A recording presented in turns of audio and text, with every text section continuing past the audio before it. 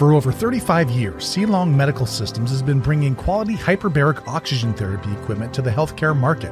Now, with a global pandemic in full swing, that same equipment has been repurposed to treat patients suffering from COVID-19. Simple, effective, and easy to use, the C-Long Series 5000 non-invasive ventilation hood system offers an effective next step in treating patients who need respiratory assistance but aren't quite ready for intubation. When it comes to treatment and transport, make sure you've got the peace of mind that comes along with having the best equipment for both your patient and your staff. For questions or to place an order, you can contact C-Long on the internet at www.sea-long.com. What is a lighthouse? It is a tower with a bright light at the top. Located at an important or dangerous place. The main purpose of a lighthouse is to serve as a navigational aid and to warn of dangerous areas. Welcome to the EMS Lighthouse Project podcast.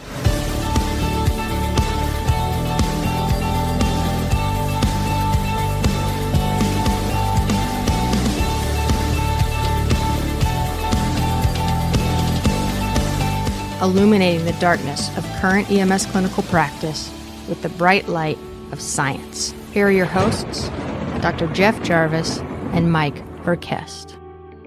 Hey everybody, Mike Verkest, Dr. Jeff Jarvis. Thank you for hanging out with us on a beautiful, at least in the Pacific Northwest, Saturday night. It's pretty nice here in Texas too. Is it? Yeah. It's been a little bit rainy, which is pretty typical for us, but today, a little partly cloudy, about 65 degrees, not bad. It got up to mid 80s here in Central Texas. Wow. We were doing great in the 60s and 70s, and then this little hurricane came into the Gulf and just started messing things up. Yeah, wow. So, considering it just made it a little warmer for us and didn't flood us like our colleagues to the east, I think I'm going to be quiet about it. Yeah, for sure. Well, appreciate everyone jumping on tonight and spending a little time with us. We're going to talk some TXA and TBI, something this study is actually a little bit near and dear to my heart. We'll talk about that a little bit later, but we're going to do things a little bit different. But first thing I need to know, what's in your glass? Let's get the important stuff out of the way first, right? Yeah, we've got to. So I got my Aggie glass here with my Diet Dr. Pepper. Okay. Now, I'm assuming that's not the one you're talking about. No, but I've got one of those too. I've got a little Diet Pepsi going. All right. Then this is probably the one you're looking at. Yeah, I got one of those. It's my throwdown. It's Johnny Walker Double Black. Nothing now, with it. When I saw, what are you drinking, Mike? Because that looks expensive all the way from Texas. So my good buddy, Eric Bauer, most of you guys have heard of that guy. For my birthday, got me a little bottle of George T. Stagg, which... That's some dollars on that, right? And so he sent that bad boy to me. So I figured tonight I'm going to pour a little bit of that. So that's what I've got going. It's so good. Had I known that you were going to bring out the good stuff, I might have had to go back here.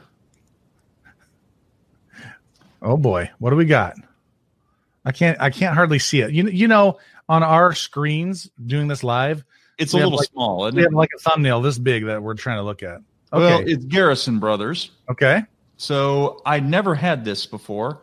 And it turns out this was Dr. Craig Manifold's favorite bourbon. And obviously we just lost him. Yes, we and did. As a tribute to my friend, I had to go get some Garrison Brothers and drink to him. Nice. Yep. So I may have to have some of that later on. Well, let's do that. Well, for those of you that are watching, again, thank you for hanging out with us. We're going to do things a little bit different. We're going to try something new, as we're always doing something new, it seems like here. Would you say that? We're trying to just do a little bit different. We're trying to find ourselves, Mike. Yeah. Well, we're in our podcast adolescence. Yeah. Well, we're always just trying to figure out what do people like. So one of the things that we do know people like is we know they like having guests. Guests is awesome. But for this particular podcast, this was another Verkest wildfire delay weird situation, because the last EMS Lighthouse project that came out was on the hyperemesis syndrome. Well, this podcast was actually done way before that, but since the evacuation and all the other stuff that was going on, we wanted to fill the void a little bit. So thanks for jumping in and doing that. But this one's been sort of ready-ish, if you will. Ish. Yeah, for a while. Yeah. So the timing on this, we're again doing something a little bit different. We are trying to, Mike, you had this great idea that we wanted to do video podcast. We're hearing that people want video podcasts, not just audio. Yeah. Ones. So we tried to elevate our game a little bit. And so I went and recorded an interview with Dr. Jason Pickett just down to my south, and we talked about all things TXA. The intent when I scheduled that interview was we were going to talk about this paper. A little birdie had told me this paper was going to be published on a certain date. So and you believed it. I was ready for it, and then COVID got in the way. At least that's the excuse. It got pushed back about a month and a half. So I was sitting on this interview with Pickett, and we didn't have the paper. So we couldn't go live with the Pickett interview because there was no paper. You sort of need the paper. You sort of needed the paper. You need the paper. So we got the paper finally. It published. It's the Rock on TXA is the way I'm thinking about it. It's the TXA trial in TBI done in the Resuscitations Outcome Consortium. So it was the last hurrah. TXA. And so what we're going to do, because we have been inspired by our friend Hillary Gates at EMS World Expo about the idea that you can do both pre-recorded content and live content. Yeah. We're about to roll the pre-recorded stuff. We will continue to monitor the Facebook channel, the Twitter channel, the YouTube channel, probably a couple other channels that I haven't thought about here. And we will answer questions as we go. We'll write down the good ones. And then when we come back, I want to hear about your experience because your agency was actually in this trial. We did. I had the opportunity to work with a lot of people from Rock and get some training developed. And then so I've got some little stories to tell you about the way. So outstanding. You got things to say. So should we roll the beautiful bean footage? Oh, man, you took the words right out of my mouth. Roll it. All right, here we go. Stand by. Dr. Pickett. Dr. Jarvis. Welcome. Thank you. Good to be here. First thing, we have to clarify, we cannot touch each other. We are 6 feet apart. Yes, we have proper social distancing here. We have been screened for symptoms. We have a very cool little face temperature screener here at the wonderful Wilco EMS. We'd like to make sure nobody has fever. Yes, also the Wilco EMS Training Center here smells like a Yankee candle shop. What the hell is a Yankee? Oh, that would be, I'm going to blame that on Karen and Matt. Mm-hmm. Yeah. Fair. Matt's office smells like a little girl's office. So, well, Pickett, you've been on the pod before, but let's just go ahead and cover some things again. Who are you? How'd you get here? And what the hell are you doing now? So I'm the Deputy Medical Director for the Austin-Travis County EMS System, Office of the Medical Director. And so I've been in that role for about 3 years now, came here from Dayton, Ohio. And now, in addition to the EMS duties, I'm also the alternate public health authority. Since we have a little pandemic going on, that's eating up a whole lot of my time as well. So that's pretty much it. I got here because I answered an ad in NAMSP. They said, "Hey, we're looking for a new doc." Interestingly, 20 some odd years ago, when I was a paramedic in Charlotte, two friends of mine, John Mudge and Dave Williams, came here to Austin to be paramedics, and they said, "You got to come here." And I said, I thought my life was going in a different direction. I was going to head off to medical school. So it's kind of funny that now, nearly a quarter century later, you're back. I'm here, and I still get to work with John, if not David. And Dave Williams is still here too. He's kind of doing some QI stuff now, but he's the QI mogul. He is, and he's a true believer in QI for sure. Yeah. He's also a true believer in Austin. He was very disappointed in me when he found out that I did not live within the Austin city limits. I see. Yeah, you're actually a Wilco resident. You live in Williamson County. I am, and I had the unfortunate luck to have Wilco EMS tend to my wife and daughter after they were in a car accident yesterday. I'm very, very grateful to Wilco EMS and also Sam Bass Fire Department and Wilco Sheriff for coming out and helping him out. Glad they're okay. Everything's good. You know, so, Thank God. So it's kind of a nasty wreck, but they walked away with scrapes and bruises. So I was very, very happy that your guys showed up and, of course, comported themselves with the utmost professionalism and compassion and bedside manner. So they impressed us greatly. And as you know, that's not an easy thing to do for me. So I was very happy about them. First off, I'm glad your family is nice and healthy and uninjured. So that's good. Second, I know my guys are good, and we really do pride ourselves on customer service and not being a dick. But it is always nice to hear. You know that. You see your guys do great, but then when you hear it from other people, it's so much better. For sure. Well, so I do think we might need to explain the attire. I feel like a banker in this. A banker? Yeah. You definitely look like a banker. Yeah. Of some sort. You always wear like suits and ties in your videos and stuff. And I never do. Usually when I'm doing my podcasts, I'm sitting in my bedroom closet at home. In your underwear. Well, we won't talk about the attire that I'm wearing at that time. You don't always dress up. So no, I am definitely anti dress up. So this is, I figured if I'm going on your podcast, I have to wear a tie. So I'm wearing a tie. There you go. There you go. So we had this social media thing where I think I did a video and I wore a tie and you did a video and didn't. And either you started giving me grief or I started giving you grief. Well, the fact is that I figured you might wear a tie today. So I couldn't let you beat me. So I had to wear a tux, but it's actually a Texas tux, which means I have jeans and boots on. It is a very Texas tux. But it's a good look. Well, I appreciate that. I need to co-opt this look. You can. Even if you're, maybe Ohio, you can learn Texas looks. I'm not a native Texan. I am learning, however. That's all right. Well, you got here as fast as you could. Hey, let's talk some medicine, shall we? All right, let's do it. So let's talk some TXA.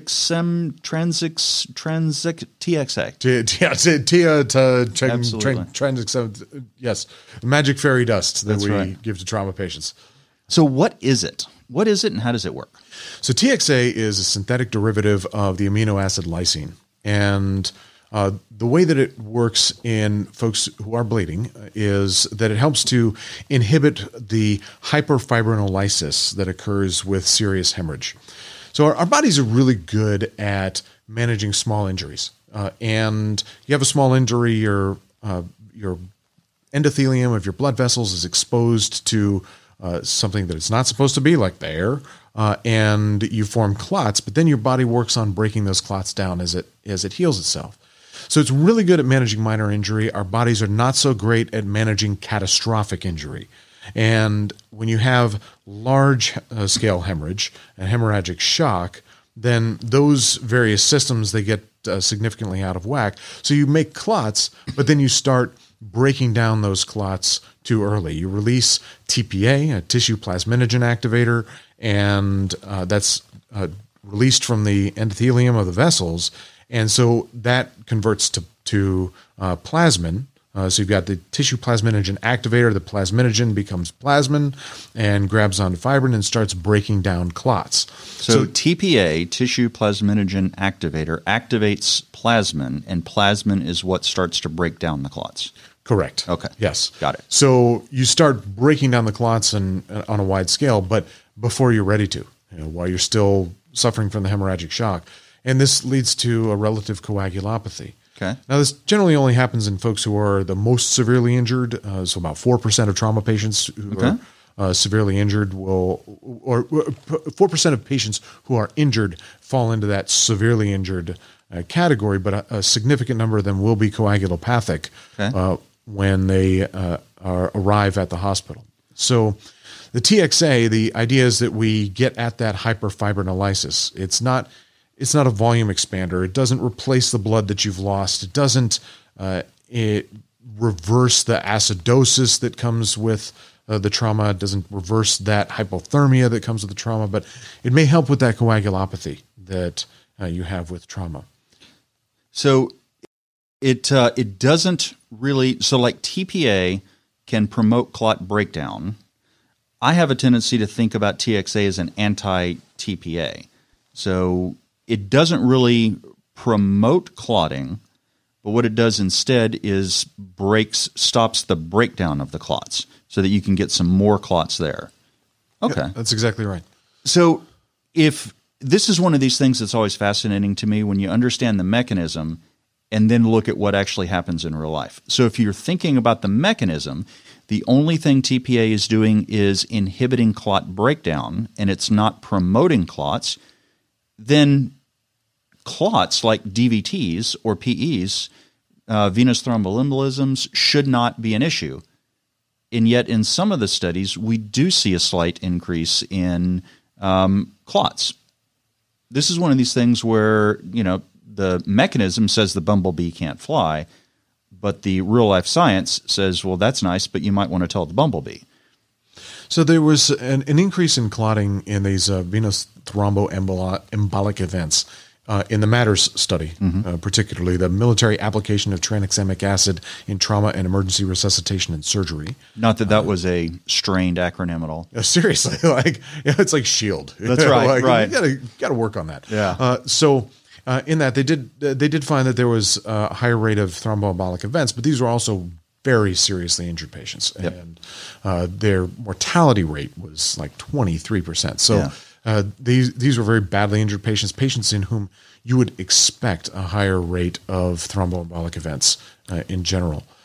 They have found that with the CRASH-2 data, that the tranexamic acid, if administered late, after 3 hours after injury, then it really didn't seem to help them, and there was a trend towards harm in more embolic events.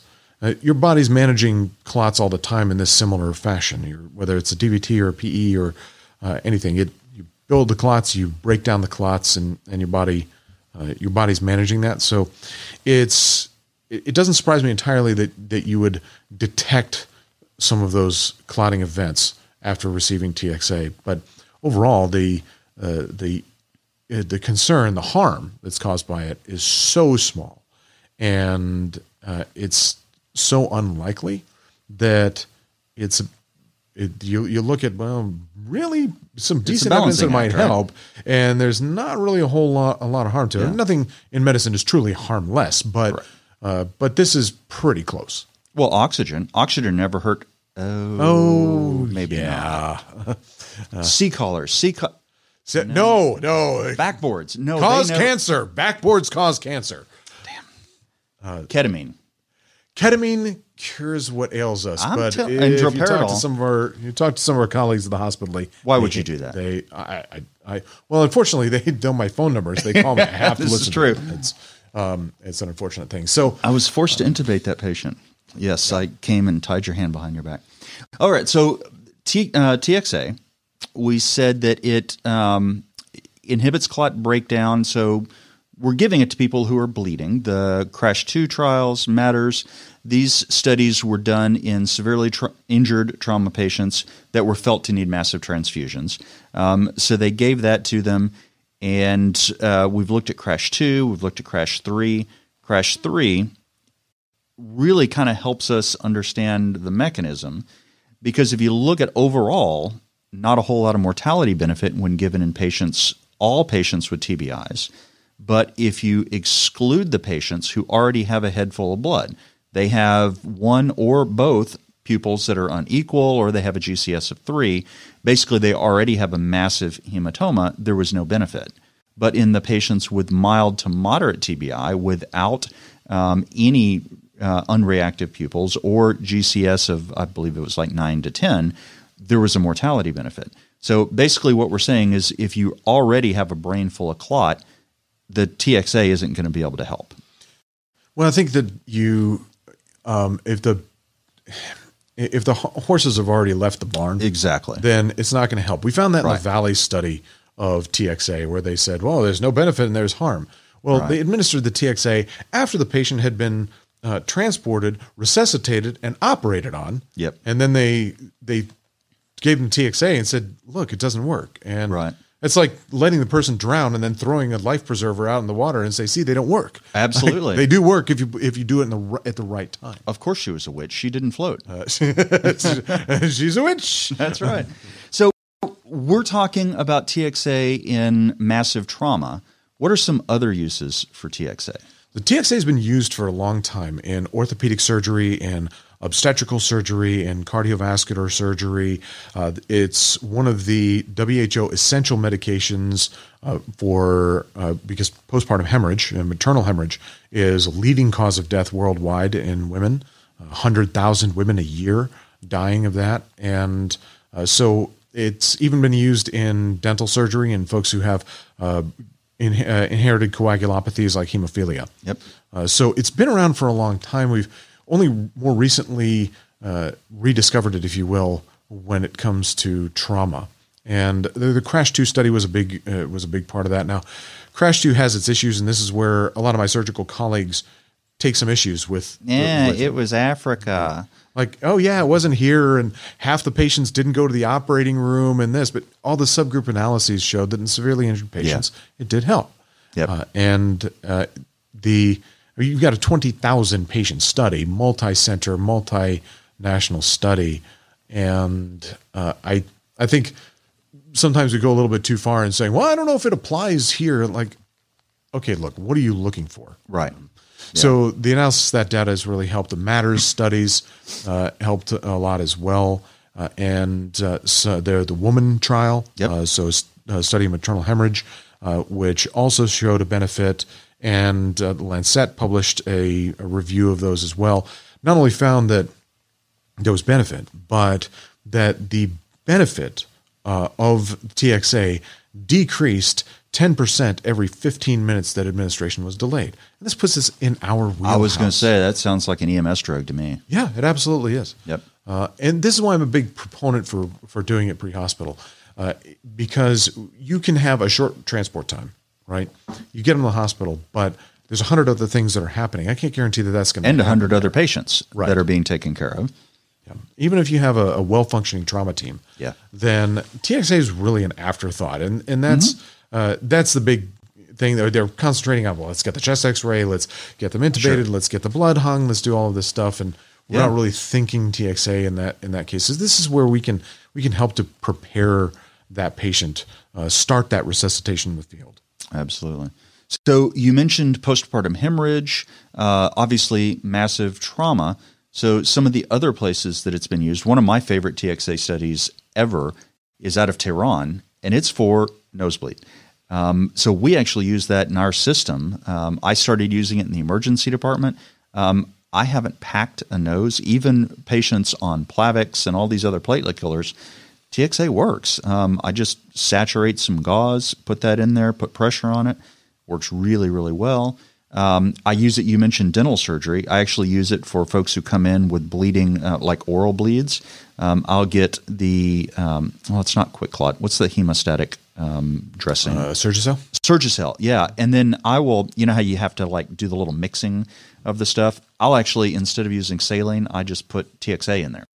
The big question is about traumatic brain injury. One of the main reasons I wanted to have you on is we were talking about TXA because I heard from a little birdie that y'all are giving it differently than we are. So we give the drug 1 gram in the field, and that's followed by a gram infusion over the next 8 hours in the hospital, which is exactly how it was given in CRASH 2 and CRASH 3. How are y'all giving it? So we're giving it 2 grams IV push. Okay. And we're not slamming it like adenosine. It's a slow IV push. But when you look back on the precautions regarding TXA, it's I think that a warning from the manufacturer came in a long time ago, and everybody just keeps quoting that. Kind of like QT prolongation with droperidol? Exactly. So that you've got that caution from the manufacturer, and everybody says, oh, yes, TXA can cause hypotension post-administration. I'm not seeing it. And talking to others who have looked at this literature fairly extensively, they haven't seen it either. This was given IV push in the MATTERS study. They did not appreciate any hypotension after giving that. So I tried to do a literature search and find where this might have come from. I can't find anything that says that TXA will cause you to be hypotensive after pushing it. And couldn't even trace it back to some dogs given huge doses of epinephrine in the early 1900s. I'll have to dig deeper into the literature to do that. I don't have that kind of time, Jeff. I see. But your nerd credentials are in question. Well, they should be. Look, I'm a doer. All That's right? I'm not a thinker. I'm a doer. I mean, you have a leather coat. Come on now. Yeah. This is awesome. Well, so tell me about let's talk some practical stuff about the 2 grams. So you just mix it up. You give it as a slow push. You said you have not seen any practical things. So certainly no hypotension. Anything else you've noticed about it? No, I have not heard about any adverse reactions as far as allergic type reactions or flushing or redness or anything. Okay. Now, granted, if they're getting it, they're probably pretty badly hurt, and so there's a lot of confounding factors that are in there with that too. But hanging a bag of TXA for 10 minutes is not terribly practical in an operational environment. So you're in the EMS environment, you've got somebody who's that badly hurt, and you've got 100 things you need to be doing. So by giving it a slow IV push and do the 2 grams, then they don't have to do that at the hospital. Now, what happens if they give it, they didn't know that EMS gave it, and they gave more TXA? Right. Who cares? It's given like 5 grams in cardiothoracic surgery. So you can't really overdose somebody that way. Well, and your point there, I think, is a really good one about there are 2 of you in the back of the truck. You have an awful lot of things to do if you have your partner in the back of the truck with you, and you just don't have time to mix the drip. And that's what was so appealing to me about this 2 gram bolus. So there is a ROC trial, multi-center resuscitations outcome consortium, so the last dying breath of the ROC consortium. And they looked or are looking at exactly this. The results of this study should be out shortly, hopefully in time for this podcast. We'll keep our fingers crossed. And they compared the traditional approach of giving it 1 gram over about 10 minutes, followed by the next gram over the next 8 hours in the hospital, versus 2 gram bolus. And what I love about it is they also include a placebo arm. So hopefully we'll have that study and we'll be able to talk about those results. Well, Dr. Pickett, thank you so much for coming. I really appreciate it. You do have to tell us, you got the wife beater, you got the tie, you have the leather outfit. Tell me where you got the leather outfit from and what the costume was. Okay, so, well, first of all, I'll say this is a reference. If you've not seen the movie Major League, yes, Charlie Sheen, Tom Berenger, Corbin Burnson. Yeah, if you haven't seen that, then fix yourself. You got to see.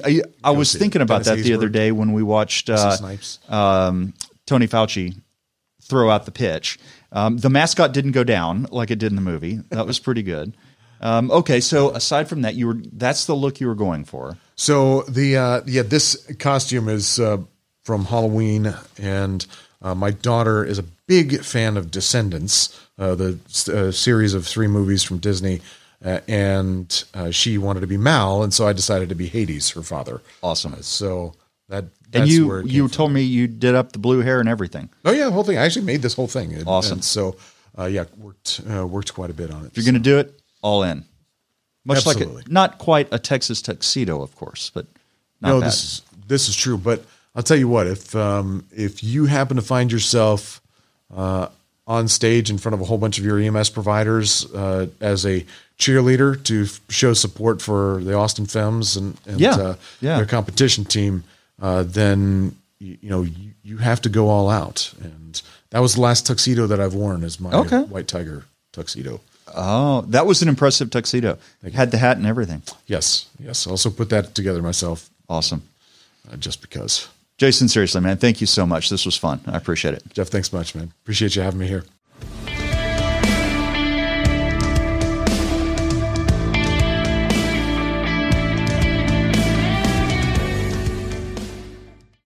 Hey, guys.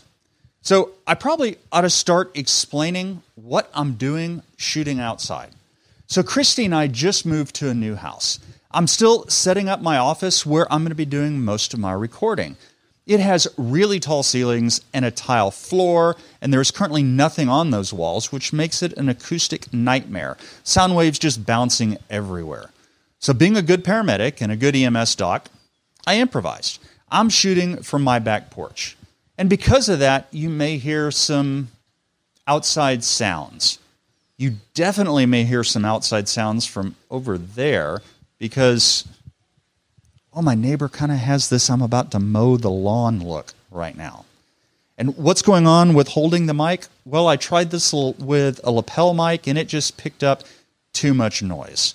There are birds everywhere. I got a little waterfall back there and you get all sorts of waterfall sounds. And what's with the phone? Well, this is how I'm controlling the camera. All right, guys, enough of that. Let's get on with the paper, shall we? It's finally here. The paper I've been waiting to publish for a long time. Now, like many folks, I was a bit disappointed at the lack of mortality benefit in moderate to severe TBIs that was seen in CRASH 3, particularly because of the overall benefit in CRASH 2 in patients with hemorrhagic shock. And then I was really intrigued when Dr. Jason Pickett told me, I don't know who Jason is, Jason Pickett, the white tiger from Austin. He told me he was using a 2-gram bolus of TXA instead of the 1+1, the 1-gram bolus in the field plus 1-gram infusion over the next hour in the hospital. And that's what CRASH 2 did, what CRASH 3 did, and what most EMS protocols did. And I like that simplicity. So when he and my Oregon buddies told me there was a rock trial underway that looked at TBI and other dosing, I was really excited. Well, the wait is over, and the paper was published this week in JAMA, September 8th, to be exact. The title is The Effect of Out-of-Hospital Tranexamic Acid versus Placebo on 6-Month Functional Neurologic Outcomes in Patients with Moderate or Severe Traumatic Brain Injury. The lead author is Dr. Susan Rowell, and she has lots of co-authors from the Rock Network, including a couple of my friends, Neil Richmond and Mark Gamber. If y'all guys are listening, howdy. So this was a prospective, multi-center, randomized controlled trial of out-of-hospital patients with TBI. And there were 39 participating EMS agencies transporting to 20 trauma centers in both the U.S. and Canada. Now, inclusion criteria were patients 15 years old or older that the treating paramedics felt had a TBI, and that was from either blunt or penetrating trauma. Patients needed to have a GCS less than or equal to 12, not with any sedation, so just fresh, untreated TBIs. They needed to have at least one reactive pupil, a systolic blood pressure of 90 at the time of enrollment, IV access, and they needed to be able to get their treatment in less than 2 hours from the time of injury. So patients were excluded if the time of injury was either unknown or more than 2 hours, if they had a GCS of 3 with bilateral non-reactive pupils. And if you're wondering why that's important, go back to the podcast we did on CRASH 3. They also could not have a suspicion of seizure, MI, stroke, or be on dialysis. They could not have had CPR performed at any time. They couldn't have a burn of more than 20% BSA, and they could not be one of the protected Ps. Those are pediatric patients, prisoners, or pregnant patients. Now, consent was done under EFIC. That's the exception from informed consent. And that was done at the time of randomization and medication administration. But all patients or family members were later required to sign written consent as soon as possible once they got to the hospital. Now, there were 2 active intervention arms and 1 control arm. The intervention arms was a bolus-only group, and they received a single 2-gram bolus of TXA in the field, but they did follow that up with a placebo infusion over 8 hours in the hospital.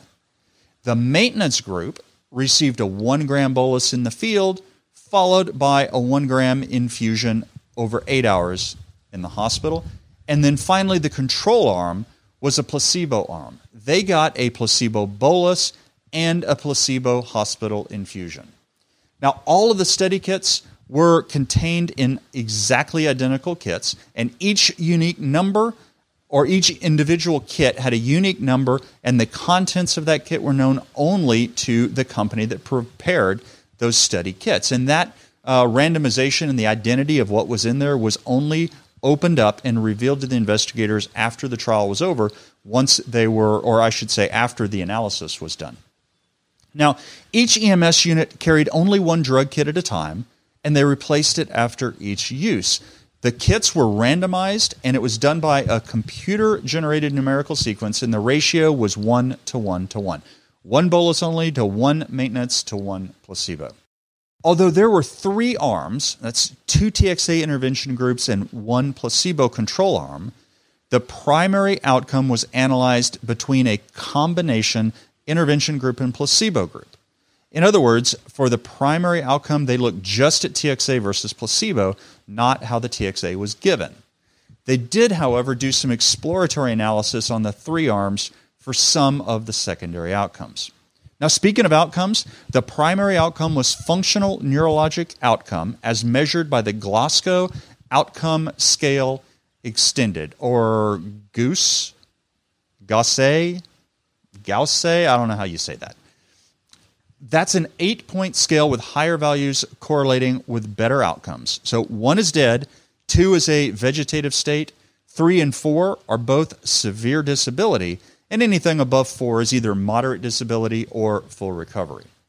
So the study dichotomized the Gauss group into 2 groups, either good, which is anything less than a 4, anything better than a 4, or bad, and that is 4 or less. And I just love dichotomized variables because, I don't know, they're a lot easier for my little Aggie brain to understand. They had some secondary outcomes, and I mean a lot. 18 of them, in fact. Now, they didn't even bother to report on all of these in this trial because they're saving the lesser ones for future papers. Being good academics, they're going to keep going to this trial over and over again and getting more interesting papers out of it. Now, they really wanted to focus on this one just on the big title headlines. So they did report on some secondaries, including 28-day mortality, 6-month disability score, and whether there was progression of intracerebral hemorrhage. And they also report on adverse events. That's great, Jeff. Let's get to the bottom line. What did they find? Overall, this was a sick group. The overall average GCS was 8, and almost 3/4 were men.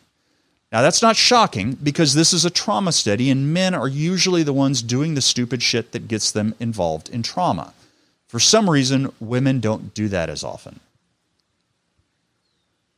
So the overwhelming majority of trauma was blunt, about 97%, in fact, and most of that had something to do with a car, either a car crash or an auto-ped.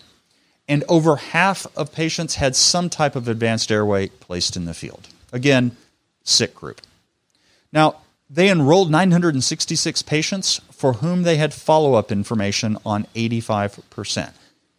What does that mean? That means they lost 15% to follow-up, with a higher proportion being lost from the bolus group. The group that was lost to follow-up were less severely injured and had better outcomes at discharge. Both of these things are concerning and suggest that those without follow-up might have actually done better. Now, this means that the treatment groups, because they had more patients lost and those lost were doing better at discharge, might have actually had better results than are reported here. Now, they did try to control for this potential bias, and they did that by using something called multiple imputations. And basically, they assigned an outcome for the missing data based on how similar subjects with full data did. And just to make sure that this didn't bias the results, they completed a sensitivity analysis that did not use imputation. And the fortunate thing for us is both of those 2 analyses showed the same results. So the main headline result here, no difference in functional outcome at 6 months between TXA and placebo. And that outcome is reported in adjustable or adjusted absolute differences between the groups. So it's not odds ratios, it's what is the difference in functional outcome at 6 months between groups. Yeah, give us the numbers, you say. All right, here you go. The TXA group had 65% favorable neurological outcome versus 62% in the placebo group, and that was not statistically significant. All right, that's kind of a bummer. Let's look at secondary outcomes. The one I was most interested in was 28-day mortality. It was 14% in the combined TXA group versus 17% in placebo. So mortality was higher with placebo, but the adjusted absolute difference was 2.9% lower with TXA. Again, not statistically significant. Now, when you broke it down by all three arms, meaning both dosing regimens plus control, there were no significant difference between any of them. Now, there was a pretty visible trend toward a better outcome with the bolus group compared to the maintenance and placebo group. The difference started really early on in the course of injury and persisted throughout the 28 days. Unfortunately, the confidence intervals overlapped for all of them, but a brief period of time around the first day or two. Now, what do I mean by this? What do I mean by visual? Take a look at figure 2, which I'm going to put up here in the video version. For the audio podcast, check the show notes. I really think it's an important finding, so I want you to take a look.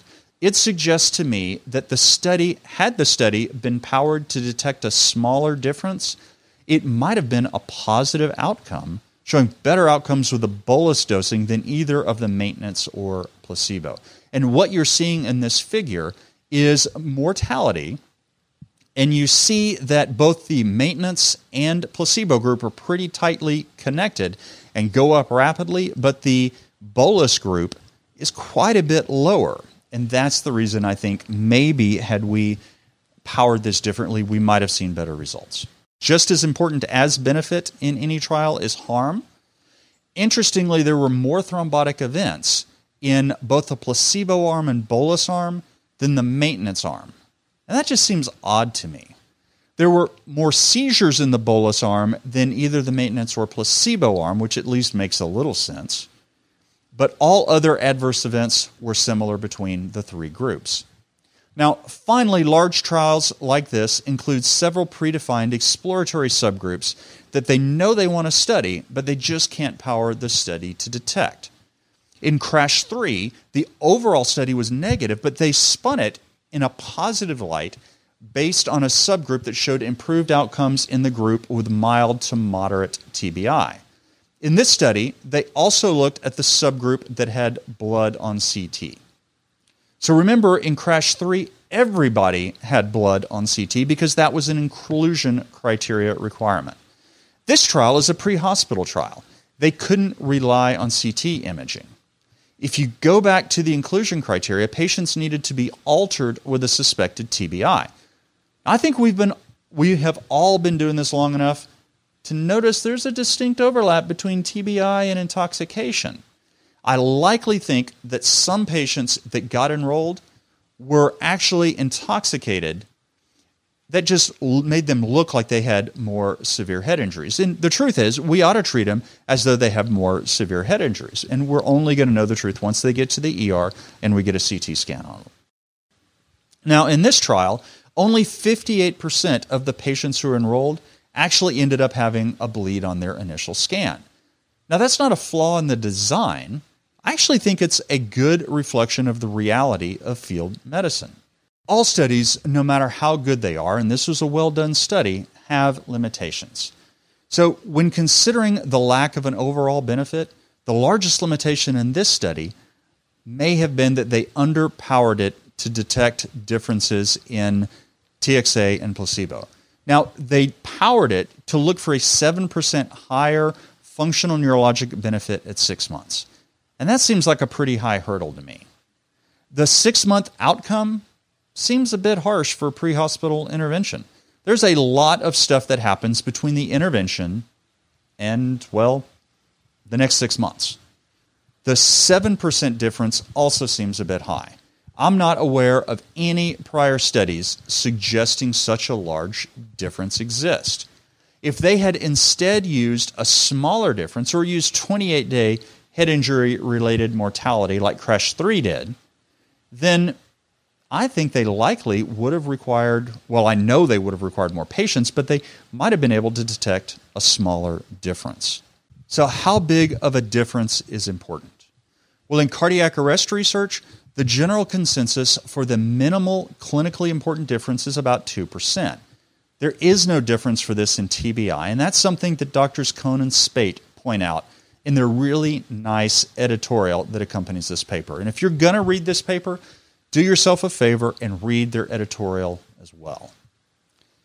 Next, that pesky 15% of patients lost to follow-up is definitely a limitation. Now, maybe that biased the results too. While I'm far from a methodologist, I feel a little bit more comfortable that this wasn't that big of a factor based on the lack of a difference between the imputed approach to analysis and the non-imputed analysis. Maybe that's short-sighted. Maybe Rimley is throwing something at this podcast right now, but that's where I am after my first read-through. Great, Jarvis. You're droning on and on like usual. What's your bottom line for the paper? Well, let me put it in context and say that overall I think TXA had a small but real mortality benefit in patients with hemorrhagic shock that was seen in CRASH 2. And there was a benefit in a subgroup of mild to moderate TBI patients in CRASH 3. Both of those are important. CRASH 2 and CRASH 3 showed no increased adverse events. And while this trial did show small increase in seizures and thrombotic events, there was no dose-response relationship to it, which makes me confused. And I really think that there was probably a survival bias at work here. And what I mean by that is patients who got the bolus seem to be alive more later on. And if you live longer, you're more likely to get adverse events. TBI is both common and severe. We see a lot of it. It causes massive harm every year. Because of that, we change our framework for risk-benefit analysis a little bit. There is little harm documented overall with TXA, and TXA is cheap. We have evidence that it works in massive hemorrhage and some signal of benefit in isolated TBI. So, what's my take? If I have any doubt that a patient in front of me may have both a TBI and non-ICH bleeding, meaning they're bleeding from a leg wound or something, I'm going to give it. And I'm probably going to do it as a 2-gram bolus up front. That's what TCC is doing, and it's what the military has been doing for quite a while. Now, if I'm confident it's an isolated mild to moderate TBI, and I'm in the emergency department and see a positive CT, I'm going to again give it, and I'm going to do it as a 2-gram bolus. However, if I'm in the field and I don't have my pocket CT function going on my tricorder, I don't see any signs of non-brain bleeding, then I'm probably going to hold off on it until I get some more evidence of its benefit in this population. Well, why hold off in those isolated TBIs before seeing CT evidence? Because of that small increase in adverse events in this trial. Now, if there's no ICH, then there's no potential for benefit, yet all of the potential for risk. So once I've seen blood on the CT, or I think there is some other major bleeding going on, then I'll give it as long as I can get it in before 2 hours. Finally, I would really like to see a study powered to detect, say, a 2% 28-day mortality difference between the bolus dosing and placebo. The single bolus is certainly more convenient to give, and it's just one less thing for my in-hospital colleagues to worry about. And finally, figure 2 in this paper really makes me think the 2-gram bolus is where the money is. Well, I hope y'all will all read this paper. Not that I would ever violate copyright, but if you really want to read it and you don't have access, drop me a note. I don't know, maybe I'll just read it to you over the phone or maybe get you the information some other way. Guys, thanks for listening. Take care, y'all. Happening. Yeah. So a couple of things. Let's go backwards a little bit. I could hear everybody and I could see everybody. I just wasn't here. So I heard the questions specifically about GCS. So I wanted to talk a lot about GCS actually. So but let's go back one step further. So for this particular trial, I had the opportunity to work with Dr. Mohammed Daya, who is the works at OHSU, Oregon Health Sciences University. He's also the EMS director for Tualatin Valley Fire Rescue and a number of other ones. So he and I actually worked together and put together the entire training program for all the ROC sites that were participating in this TBI study. So that was really cool to get to do that and learn. I learned so much about training. I mean, I thought I knew about training, but when you're training people from different countries, boy, you learn a lot. So that was one thing that was very cool. The one thing we did not anticipate, and it's kind of like I liken it to another issue that. So we rolled out some active shooter training a couple of years ago at my agency, and we were super focused on rescue task force, right? And what we didn't anticipate was that we should probably work on some of the basic stuff first, like medical branch and setting up some of that stuff, and then rolling into rescue task force. Well, let's go back to TXA and TBI. You know, the enrollment criteria was pretty straightforward. GCS less than 12. And they had to have a blood pressure, blah, blah, blah. You know, there wasn't that much. We got to watch out for pregnancy, prisoners, and pediatrics, the usual Ps. But the one thing we did not count on was the fact that people struggled so much. And this wasn't just my people. This was, when I say people, I'm saying people in all the paramedics that were participating in the study struggled with GCS. And so one of the things that we did was we had to regroup everybody, get them back in the classroom. And we literally had to spend 2 hours talking about GCS. And you might think to yourself that is ridiculous, but I guarantee you, because if you've ever done a Flightbird Jet review course where I was there teaching, there's a part in the trauma section where we actually talk about GCS. And, we don't know how to properly do GCS. I promise you, we are good at exactly 3 GCSs. And this was done. This is not me just saying that. This was a study that Dr. Brian Bledsoe did out of Las Vegas a few years ago. And you can actually find these videos on YouTube, but we are good at exactly 3 GCSs. Let's see if you can guess what they are. Throw them in the comments. What GCS scores do you think paramedics and EMS providers are good at figuring? There are 3 of them. I will give you the 2 that are easy. 3 and 15. We can nail those all day long. But you got to remember, in this study, what was the magic number, Dr. Jarvis? Do you remember? Oh man, throw me under the bus and make it obvious that I haven't read this paper in a while. No, I'll just tell you, it was 12, right? It had to, for this study to be enrolled, the criteria was a 12 or less. So let's see, 15, 3 or less than 8. Now that's close, Nick. Very good. I'll just tell you, we can do 15, 3, and 14 all day long. If you do anything else, and I guarantee you, I would stake my name on it. You go on YouTube, find these videos that Dr. Brian Bledsoe did. Just Google Brian Bledsoe GCS videos. You'll find them. And you put a room of 20 paramedics, you will get 15 different answers of what somebody's GCS is, because I saw it for myself. So this was a huge deal, because I don't know if you know a lot about research, but let me tell you, if you enroll the wrong people, how does that go over, Dr. Jarvis? It's pretty frustrating. Yeah. You don't want lots of problems. Yeah. You don't want to enroll the wrong people in your study. So we literally had to do a hard stop, a hard reset, do some training. And then finally what we ended up doing, and this is so simple. This was almost like a PDSA cycle that we did, right? Plan, do, study, act. We try to figure out how can we sort of lessen that cognitive load on paramedics in the moment when we're trying to decide, oh, just by the way, there's a million other things going on with these patients. But how do we get them to do that?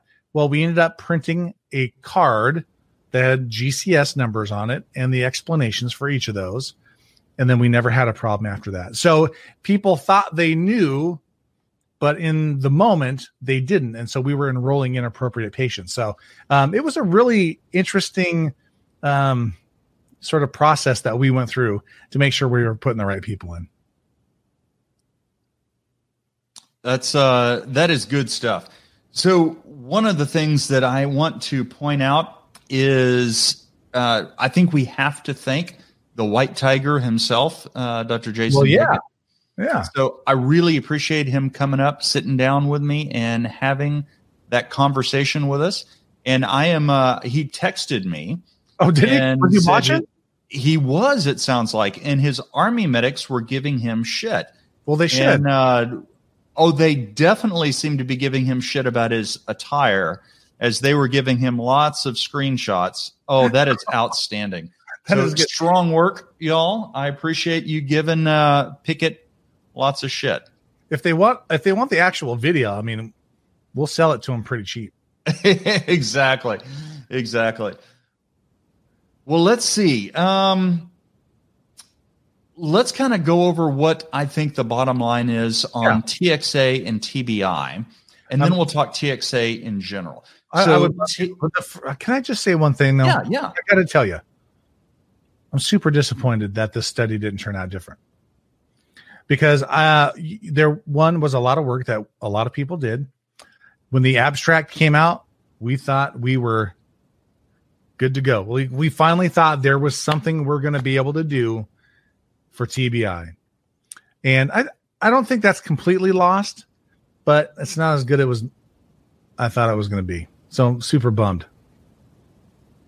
Well, I'll tell you what, I want to go back and look at a question that Nick posted. And he said his trauma docs don't want them given TXA in the field because their typical response time is under 20 minutes. And was wondering if I saw, now he actually asked this question before we had gone in and talked about that question, this paper in particular, but was wondering if I saw anything that would change, specifically change their opinions. And I doubt it. This is kind of like the people who think that ketamine is a horrible drug for whatever the situation is. I don't think evidence is necessarily going to change their minds. Particularly this study, if their concern is, well, your average transport time is 20 minutes, therefore it doesn't matter. Well, I think that's a horrible argument. As my buddy Rimley always likes to say, if you look at an average, on average, the entire population has one ovary and one testicle. Ovaries. Averages just don't tell you all that much. So an average transport time means you're going to have some long transport times and some short transport times. And if you have a 3-minute time from injury to arrival at the trauma center, it's probably not going to make much of a difference. But what we did see is the sooner in the other studies, so CRASH 2 in particular, we saw the sooner you give the drug, the better the impact, the better the effect. Yep. And if you look at figure 1 in this study, which was looking at 28-day mortality and looking at the difference between the bolus, 2-gram bolus dose in both placebo and maintenance, there was a split, and it occurred really rapidly if you give it early. So I think that it would be beneficial. The question is it beneficial in TBIs in any case, regardless what your transport is? And unfortunately, we just don't have great literature making that point. We now have 2 trials, CRASH 3 and this study, that showed no overall benefit. Both of those studies showed some benefit in subgroups. CRASH 3, in order to be enrolled in the study, you had to have blood on your CT scan. It was a hospital-based study, so they could do that. And they found that if there was very limited damage, TXA didn't make a difference, which no shit.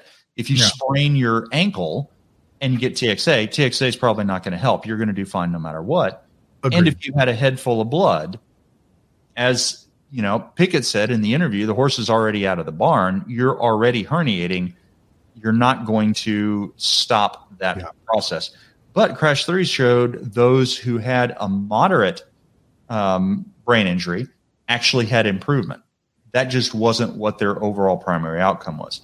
This study looked at functional neurologic outcome at 6 months and didn't see a difference, but a large proportion of the patients in this study ended up having no blood in their brain. Mm-hmm. So we don't have CT scans in the field yet. So for the most part, certainly we haven't found anything useful to do with them. Let me put it that way.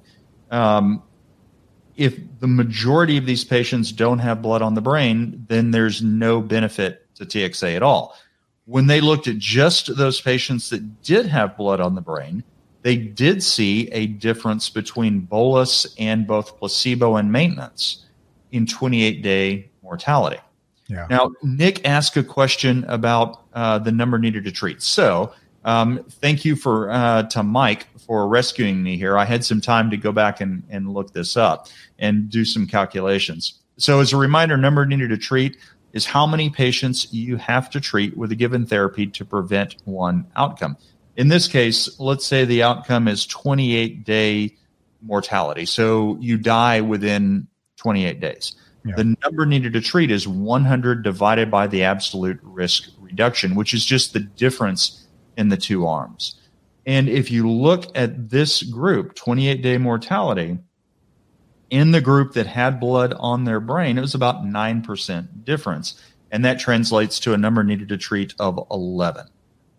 That's a decent number needed to treat. That's not bad. The challenge is, how do you identify those patients with blood on the CT? Right. Turns out it's not by GCS. No.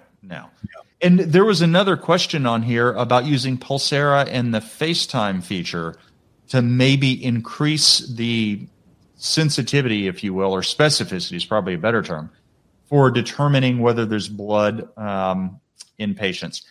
I actually like using Pulsera, and I liked using FaceTime. I thought it was helpful. We continue to use FaceTime. I used it this was a first. It was kind of cool. I got a medical control call, and there was an elderly gentleman who's afraid to go to the hospital because, the situation. Right. And he had a ventral hernia that he was normally able to reduce on his own, but he couldn't. And he called EMS and was hoping EMS could reduce it. So they had never done it. They called me. We FaceTimed, and I walked him through how to push the jelly back into the bun, if you will. And it was great. It worked fine, and he didn't have to go to the hospital. So I'm a big believer in FaceTime for that. The challenge is when the patient is in front of me, I'm pretty damn bad at telling when there's blood on the scan too.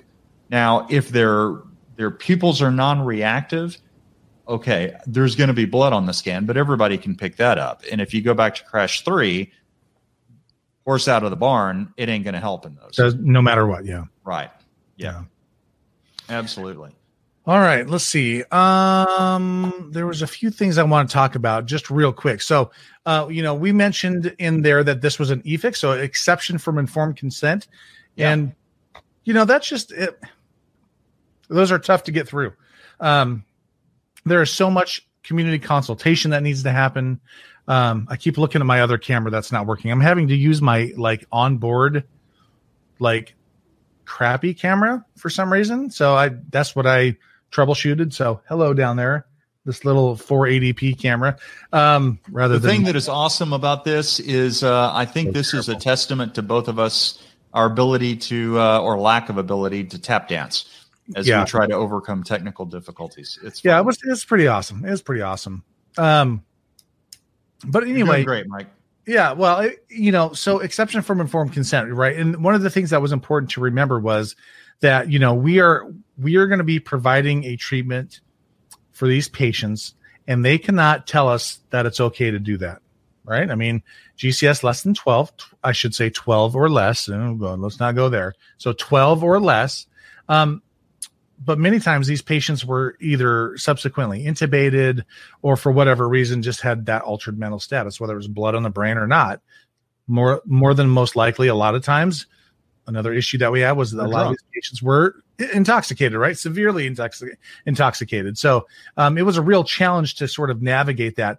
And then finally, just the last other little piece there was that the packaging that this stuff came in. So we had a cardboard tube, probably about a foot long, probably 5-6 inches around, and then you had to pull out the stuff while you were doing it, right? And so the TXA, you had to reconstitute it, put it into a bag, do all the stuff.